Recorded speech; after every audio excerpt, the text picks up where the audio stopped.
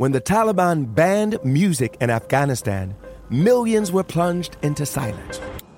Radios were smashed, cassettes burned. You could be beaten or jailed or killed for breaking the rules. And yet, Afghans did it anyway. This is the story of how a group of people brought music back to Afghanistan by creating their own version of American Idol.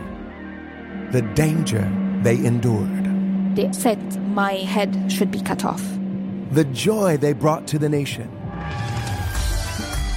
You're free completely. No one is there to destroy you.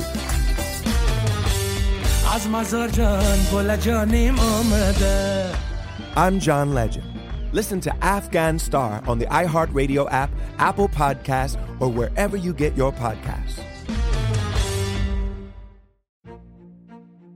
A new season of Bridgerton is here. And with it, a new season of Bridgerton, the official podcast. I'm your host, Gabrielle Collins, and this season, we are bringing fans even deeper into the ton. Colin Bridgerton has returned from his travels abroad. Is betrothal written in the stars for the eligible bachelor? Meanwhile, the ton is reverberating with speculation of who holds Lady Whistledown's pen. We're discussing it all. I sit down with Nicola Coughlan, Luke Newton, Shonda Rhimes, and more to offer an exclusive peek behind the scenes of each episode of the new season. Watch season 3 of the Shondaland series on Netflix. Then, fall in love all over again by listening to Bridgerton, the official podcast, on the iHeartRadio app, Apple Podcasts, or wherever you get your podcasts. Subscribe to catch a new episode every Thursday. Hey girlfriends, it's me, Carol Fisher. I'm so excited to tell you about the brand new series of The Girlfriends. In season 1, we told you about the murder of Gail Katz at the hands of my ex-boyfriend Bob. At one point, a woman's torso washed up on Staten Island and was misidentified as Gail. She spent 9 years in Gail's grave, and then she just disappeared. It's almost like it's become this moral obligation to find her. And that's what we're going to do. Find this missing girlfriend and tell her story. With the help of some of your favorite girlfriends from season 1, like my producer, Anna. Oh my God. My friend, Dr. Mindy Shapiro. Hi, it's Dr. Shapiro, and I'd like to speak with the Deputy Medical Examiner. And of course, Gail's sister, Elaine Katz. Having no closure, it kills you. Join us as we try to solve a 35-year-old cold case. It's not going to be easy, but it's going to be one hell of a ride. What? I can't believe this. Listen to season 2 of The Girlfriends, Our Lost Sister on the iHeartRadio app, Apple Podcasts, or wherever you get your podcasts. Oh, hi, hello, welcome. This is Let's Talk About Myths, baby. And I'm your host, Liv, here with quite the horrible cold right now that I can hear more and more as I hear myself in my microphone. Wow. My favorite timing, too, because I took off 2 weeks unpaid from my job just so I could get so much podcasting stuff done. But I've been sick since day one, so guess how much I've gotten done? Not as much as I would like. Anyway, I'm sorry to rant to you right off at the top, but thankfully for my stuffy-nosed self, I was unexpectedly able to record the live episode at Fan Expo. I'm quite proud of this one. I'm definitely getting my stride when it comes to speaking in public, and I was only awkward at the beginning. So I'm so happy to be able to share it with you and to not have to record half an hour's worth of show while taking breaks to blow my damn nose. Thank you so much to all of you who came out to see me at Fan Expo. Thank you to those who bought some merch or just came to say hi. Extra thank you if you came to my live show. And honestly, those of you who were just there at Fan Expo and didn't know I'd be there but were fans, man, you made my day. And a bonus thank you to those of you who couldn't make it but reached out in support. I truly have the nicest listeners. You're going to find that I jumped straight into things in the recording, and that's just because I had a sort of a rocky start where I forgot to introduce myself until, at the very end and fun things like that. So what I did start with was a land acknowledgement, and I wanted to share that and then everything that follows. And with that, I give you the Fan Expo live episode. Is it spring yet? Flowers, bees, and predatory seasonal gods. Before we do anything else, let's just get straight to what's really important, where we are. I do want to acknowledge that we're here today on the traditional and unceded territory of the Musqueam, Squamish, and Tsleil-Waututh First Nations people. It's always important to say that, but right now, as the Wet'suwet'en people are fighting for their territory, I think it's extra important in these kind of situations to really acknowledge that, especially in a city and a province like this. Today, I've also decided to keep to a theme in recognition of the Indigenous peoples by covering Greek and Roman, so not so much, but stories of nature and transition. My podcast is always Greek and Roman, so it was sort of the closest I could do to that. So today, in my second ever live episode, I'll give you, is it spring yet? Flowers, bees, and predatory seasonal gods. Before we dive into these stories of nature and transition, I want to provide everyone with a warning. Those of you who know my podcast will be well aware, but to those of you who don't, thank you for coming. But most importantly, I want to explain one thing and provide a bit of a trigger warning. Many, if not most, of Greek and Roman myths contain what is typically described as seduction or kidnapping, but what really is sexual assault. While other sources of mythology tend to treat these like with kid gloves or to provide weird and troubling euphemisms and misrepresentations of how women were treated then, I don't. That's the point of my show. I love the myths, but I also am going to be honest with you. The gods were deeply, horribly predatory and prone to assaulting women, nymphs, and even goddesses. It's rarely treated as traumatic or even problematic at all because it's the way it was. But also, ancient Greece was very much a patriarchy where men controlled everything and women were barely people. They were property. So while I do tell the truth, I also have to treat these instances with humor and disdain for the gods. I'm not making light of sexual assault. I'm an angry feminist. That's what the show is. But in order to express the widespread and troubling thing, excuse me, I'm just going to get all caught up in my words. In order to express how widespread and troubling this was in ancient Greece, I do have to treat it with a level of absurdity and sarcasm. In case you haven't already made very clear, my show is scripted too. I'm not very good off the cuff. This is the way it is in my regular show. It's just a lot more obvious when I'm in front of so many people. But with that note out of the way, let's dive right into the lunacy that is Greek and Roman mythology. Our first story begins with a woman named Kyrene. She was a naiad, a nymph, who preferred to spend her time out of the house. She didn't like the typical women things. She wasn't fond of weaving or spinning or, the household things that the ladies do. No, she didn't like those. She preferred to be outside in nature, like a boy. She would roam around hunting wild beasts with the explanation that there were flocks that needed to be protected. See, women must explain such things, where men just to go around and do it and have it all be normal. As it always is in these cases, one day, while Kyrene was minding her damn business, being a woman with free will who didn't feel bound by society's expectations, she caught the eye of a god. In this case, thank the gods, it wasn't Zeus, but his son, Apollo. Apollo is also a problematic fellow who typically causes the ruin of people he finds attractive, but he's not quite as bad as his father. Small victories we have. Apollo notices Kyrene and takes a liking to her. Particularly, he spots her while she's wrestling a lion. He's impressed and he calls upon the centaur Chiron to witness the feat and tell Apollo about this girl who was wrestling a lion. Chiron, it seems, just happened to live in the area, so I guess he'd know more about this woman. You never know with Greek mythology. Frankly, it's not clear what Chiron really has to do with it, but he's in the story anyway. Apollo asks Chiron what the girl's name is, and hey, would she make a good wife for me? And by wife, he means woman to have sex with and then either accidentally kill or just forget about. Chiron, in response, kind of laughs awkwardly because he knows Apollo's intentions and that it doesn't really matter what Chiron has to say. He's going to do something with the girl.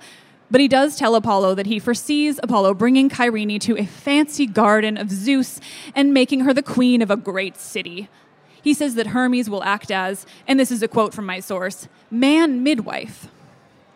And in doing so, Hermes will birth Kyrene and Apollo's baby, which they'll name Aristeus, and then bring him to the Hare, the Hours, the goddesses of the seasons, so they can feed him nectar, which is god juice, and ambrosia, god food. This essentially means that Aristeus is going to be super important when he grows up. Apollo is into the whole plan, and so off he goes to have sex with Kyrene, an example of the giant question mark that is Greek mythology. Did she consent to this? Like, in any way? Did he kidnap her? Did she fall for him? And maybe it was nice and romantic? Probably not, because that's what the gods did. Apollo takes Kyrene off to a city in Libya, which he then names Kyrene after her. Ancient Libya accounts for much of northwestern Africa, not necessarily what we think of as the country Libya now. Right now, in my regular podcast, I'm covering a lot of things that take place in the city of Carthage, which is called ancient Libya, which is modern Tunisia. It's all very confusing with the ancient world. But in the city that Apollo names after Kyrene, they quickly get to business, and Kyrene quickly gives birth to Aristeus, just as planned. When Aristeus grows into adulthood, 2 stories emerge, but I want to tell you about the one about bees. And I'll keep to the right page. You see, Aristeus is the god of a great many things, but the one we're concerned with today is beekeeping. It's said that he even invented it to begin with. But when one day his bees all mysteriously die, and he goes to seek his mother's help. He's very distraught about his poor bees, and he's prepared to do whatever he needs to in order to prevent further deaths. And it's a good thing, too, because what Kyrene tells him is that he must do something that is no easy task. Kyrene tells her son that Proteus, the wise old man of the sea, is the only person, somehow, a man in the sea, the only person who can tell him how to prevent more mass deaths of his bees. Doesn't always track in Greek mythology. But the thing about Proteus is he's not easy to talk to, nor is he overly eager to offer help to just anyone. Proteus, the old, original wise man of the sea, is kind of crotchety. He doesn't like talking to people. And he also has the ability to transform himself endlessly in order to avoid being actually forced to speak. He can just spin around and become every different object imaginable, so he's really hard to grab onto. Menelaus, king of Sparta, husband of later Helen of Troy, also had to do this with Proteus on his way home. A lot of the gods of the sea are like this. You really have to grab on and hold on tight while they just transform themselves into a million different things. But Aristeus loves his bees, so he is more than happy to try to figure this out with Proteus. He heads to where Proteus tends to hang out, and he locates him, he grabs on, and he holds on for dear life. And finally, after many transformations, Proteus finally gives in, and he tells Aristeus what he has to do. You need to sacrifice a bunch of animals to the gods, he tells Aristeus, and you need to leave their bodies out in the sun to rot. Come back in 9 days and just give them a once-over. Yeah, a lot of Greek mythological instructions are bizarre and often incredibly gross. But Aristeus listens to Proteus, and he does this very gross thing. And so when he returns to the bodies of all the sacrificed animals, after 9 days of rotting, why, there's a swarm of bees inside of one. It's not horrifying at all. And the bees he no longer has any trouble keeping his bees alive, because these ones were born inside of a nasty, rotting corpse. So I guess it's a win.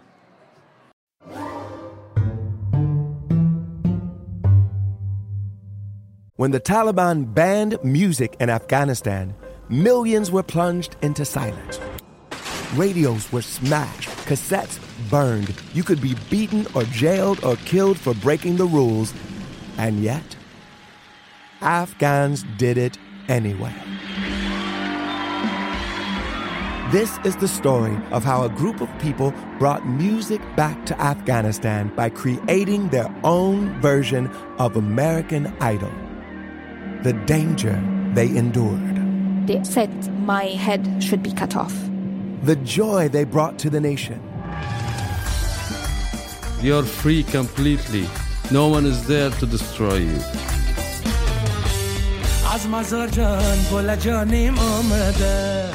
I'm John Legend. Listen to Afghan Star on the iHeartRadio app, Apple Podcasts, or wherever you get your podcasts. A new season of Bridgerton is here. And with it, a new season of Bridgerton, the official podcast.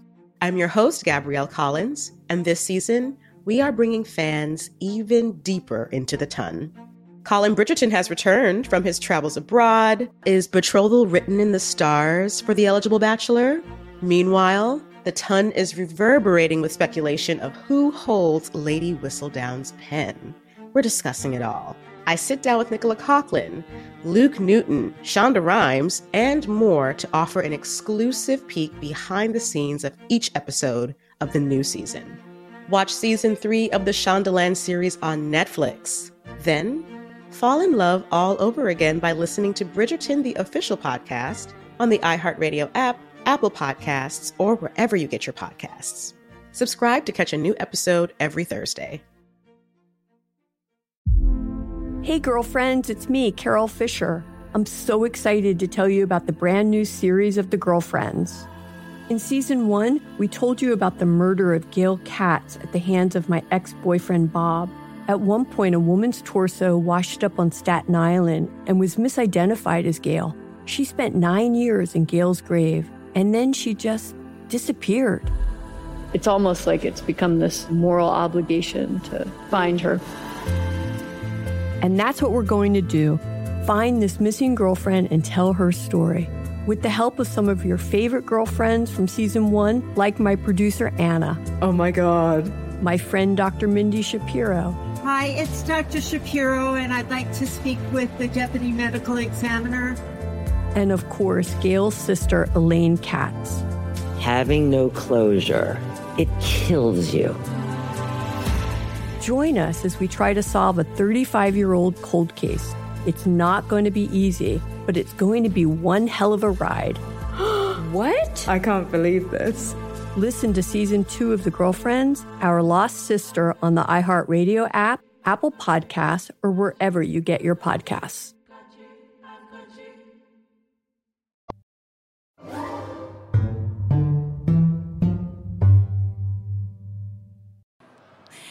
The next story we're going to tell you, the next story I'm going to tell you is on the origins of a couple of different types of plants, the way the ancient Greeks believed these plants came about. So many things had their origins in the misdeeds of the Greek gods, but the origin of flowers and trees appears to be somewhat unique to the aforementioned god, Apollo. He's the star of today's episode, beginning with a young man named Cyparissus, who was beloved of Apollo. The god Apollo loved this man so much that he gifted him with a beautiful stag. Cyparissus equally loved his gift from the god because it was both from the beautiful god of music, poetry, and plague, but also, who doesn't want a cool pet like a stag? One day, in the heat of the summer, Cyparissus and his stag were enjoying some time in the woods. The stag lays down to relax. It's hot, and he's a stag. Meanwhile, it seems, Cyparissus goes off to, practice throwing his javelin. Seems like a poor choice of activity. And in the end, it turns out to be exactly that. Cyparissus throws his javelin, and it accidentally hits his beautiful, beloved pet as it lays in the grass. He was not careful. Cyparissus is absolutely inconsolable, just unable to handle his grief. He wants to die. Apollo tried to make his lover feel better, to feel like it wasn't his fault that this beautiful stag had been killed, but it can't be done. Instead, Cyparissus begs the gods to allow him to grieve forever. Ancient Greek mythology is nothing if not overly dramatic. So as the boy cries and cries, he begins to transform. As his energy drains from him, he continues.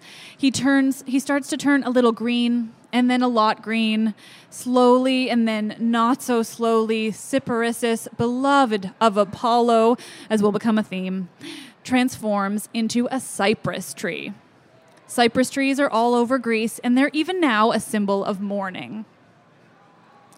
Next, a young man named Hyacinthus, another lover of Apollo. Again, you get the idea. I've told this story on the podcast before, but it just fits really well with today's episode, so I'm going to tell it again. Apollo loves Hyacinthus, a beautiful youth. Apollo only loves them beautiful. whose looks and charm have left Apollo completely and utterly smitten. Ovid tells us that Apollo loves Hyacinthus more than he loves any other man. But then, that may just be what Apollo tells all the young men. Hyacinthus is a prince of Sparta, a grandson of Lacedaemon, the founder of Sparta himself, and Apollo stays with him on the banks of the river Eurota and in the mountains of the Peloponnese. And one day, on those sexy riverbanks, Apollo and Hyacinthus strip off their clothes. Naked, Apollo and Hyacinthus anoint each other with olive oil, rubbing the ancient moisturizer into each other's smooth skin. And then, all naked and rubbed down with oil, they decide to have a contest to see who can throw a discus further. It's basically ancient frisbee, but naked and oily. Meanwhile, Apollo is not the only god in love with Hyacinthus. The man is seriously sexy and charming, because he has not one, but two gods vying for his attention. The west wind, Zephyr, is also taken with Hyacinthus. He, too, finds himself in love with this sexy Spartan. Back on the riverbanks of the river Eurota, though, Apollo and Hyacinthus have just stripped down naked and rubbed each other with olive oil, and the only logical next step is a competition for who can throw a discus further. I have to assume that discus contest here isn't only that. It must also include sex because, I mean, honestly, they're both sexy and in love and naked and oily. So after what I can only assume is a session of hot sex, they throw the frisbee.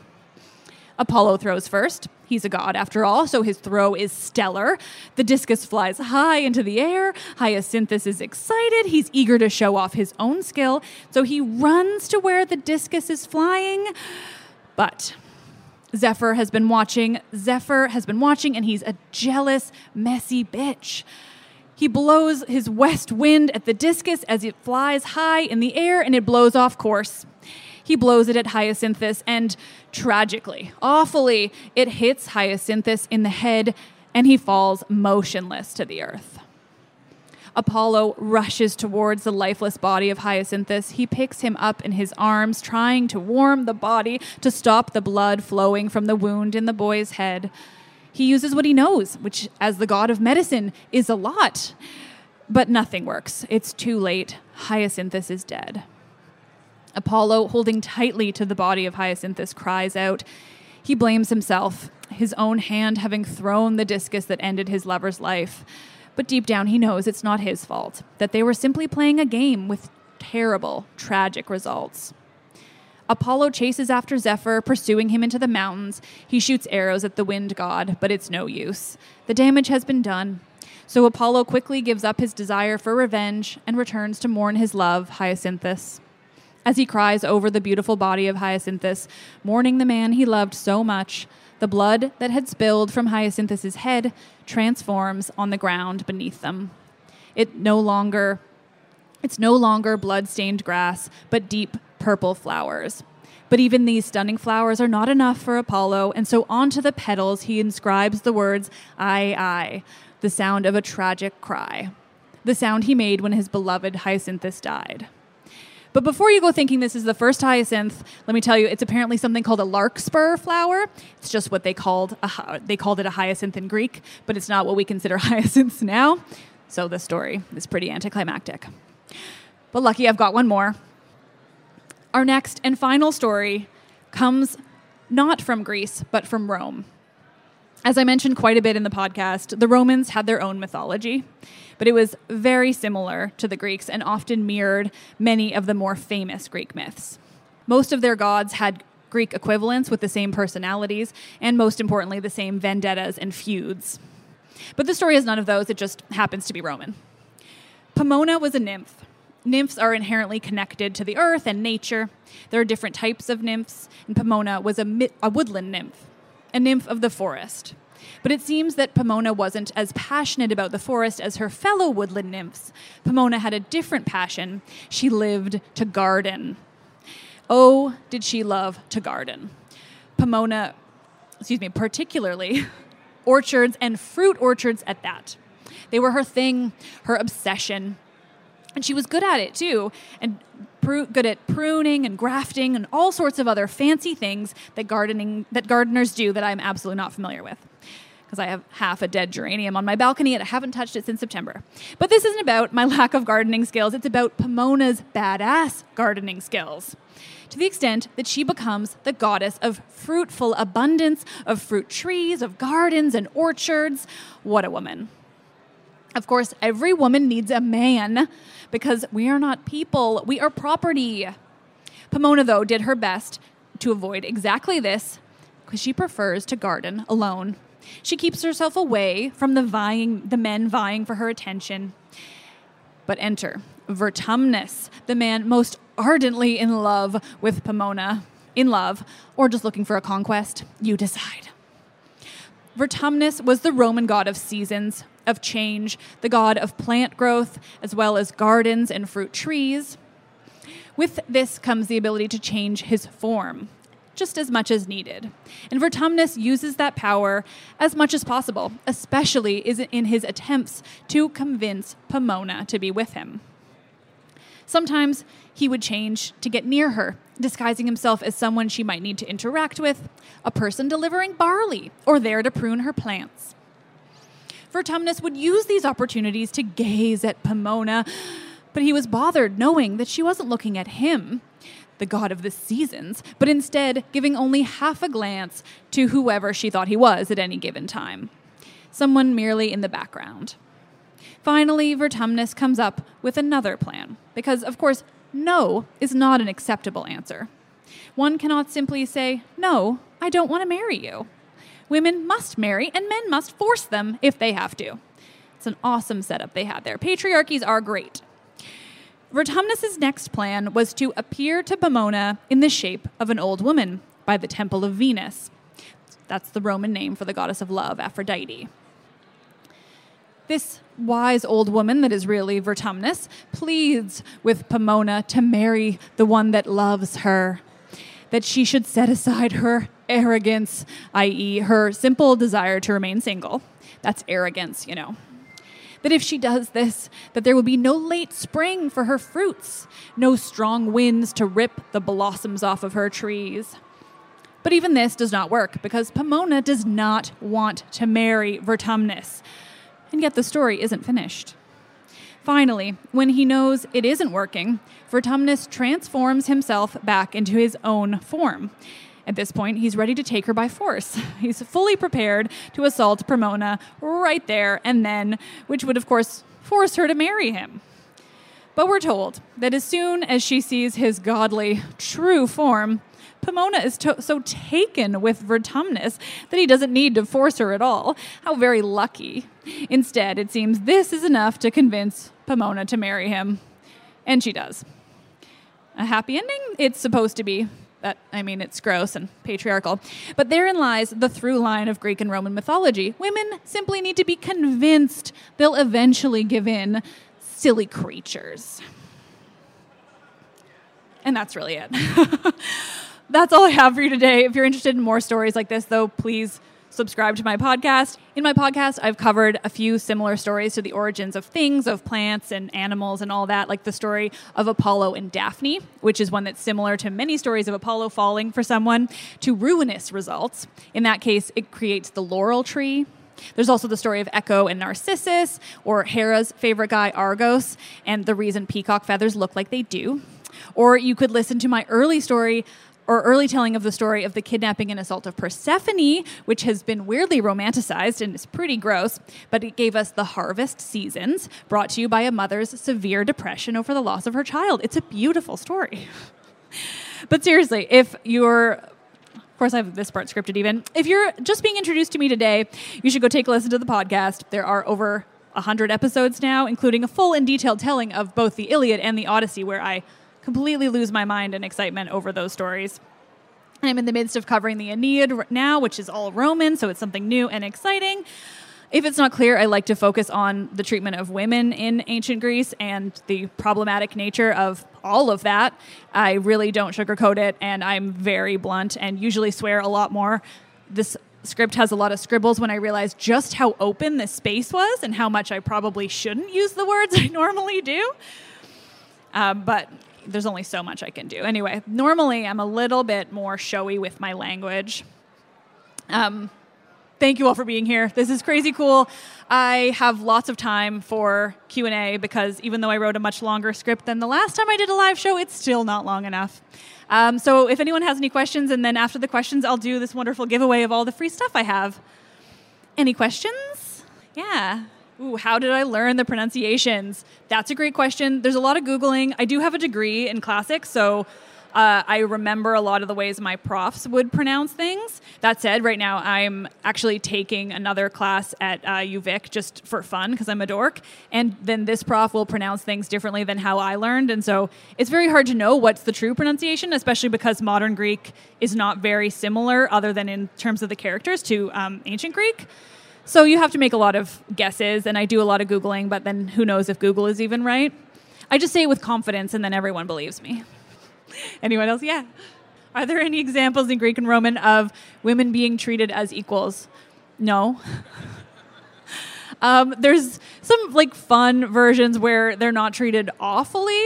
There's a really fun play called The Lysistrata. It's meant to be a comedy and it is hilarious, but it's where women decide that they want to stop the Peloponnesian War between the Athenians and the Spartans by just giving up sex, and they believe and are completely accurate in that if they decide that they give up sex until the men stop the war, that it'll work. And of course, in the play, it does work and it's hilarious. So there's versions where women have some sort of power and agency, but the thing is that for the most part, the stories were told by the men. And so I'm sure the ancient Greek women had a lot of stories they would tell between them that just didn't necessarily get written down because the women didn't really write. As far as I know, the only proof of a woman having written things down that we still have is Sappho, who was her own sort of a very separate kind of character from what most of ancient Greece was. So I think that there probably were a lot of those stories, but the biggest problem with what we have now from ancient Greece is that so much got lost. The only things that we tend to still have are the things that the monks later on decided that they wanted to copy down. And monks were not particularly prone to finding good, strong stories of women. Yeah. Do I have any favorite myths or stories? I get asked this a lot, and I sort of have different answers depending on the day. I love Medusa. There's certain versions that make her a much stronger and much more sympathetic character than others. The Roman poet Ovid tended to give women a lot of their due. He recognized the trauma that women in mythology went through and told the stories as traumas versus as something funny that the gods did. So the story of Medusa in there tends to be one of my favorites. That said, I also love the Odyssey. It's not very pro-woman, but it's really fun. And Odysseus, while awful, is very entertaining. Anyway, thank you all so much for being here. It's really cool. Thank you so much.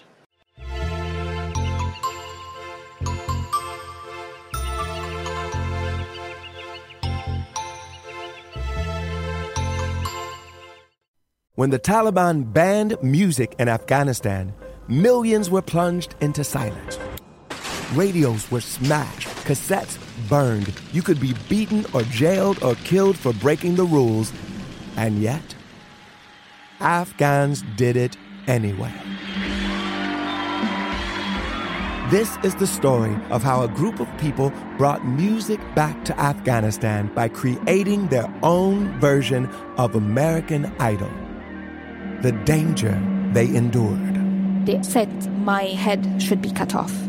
The joy they brought to the nation. You're free completely. No one is there to destroy you.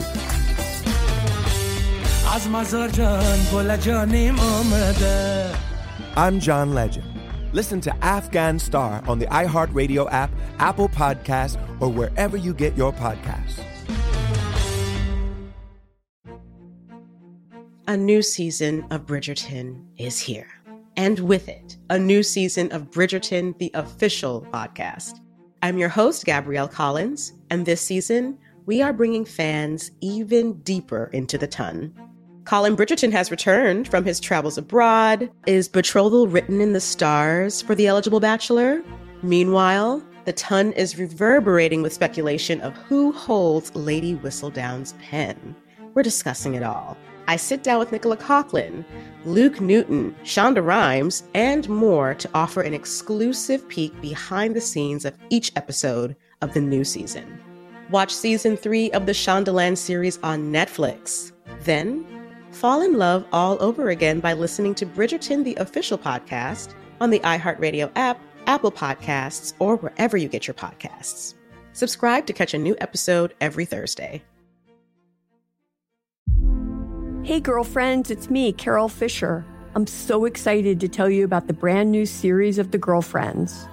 In season 1, we told you about the murder of Gail Katz at the hands of my ex-boyfriend, Bob.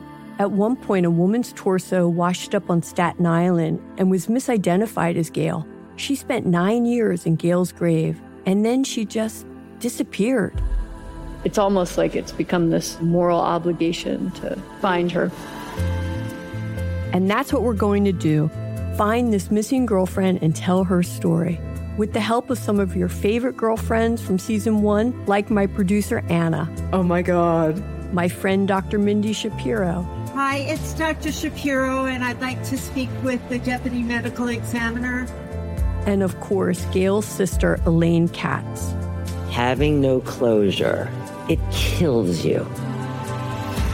Join us as we try to solve a 35-year-old cold case.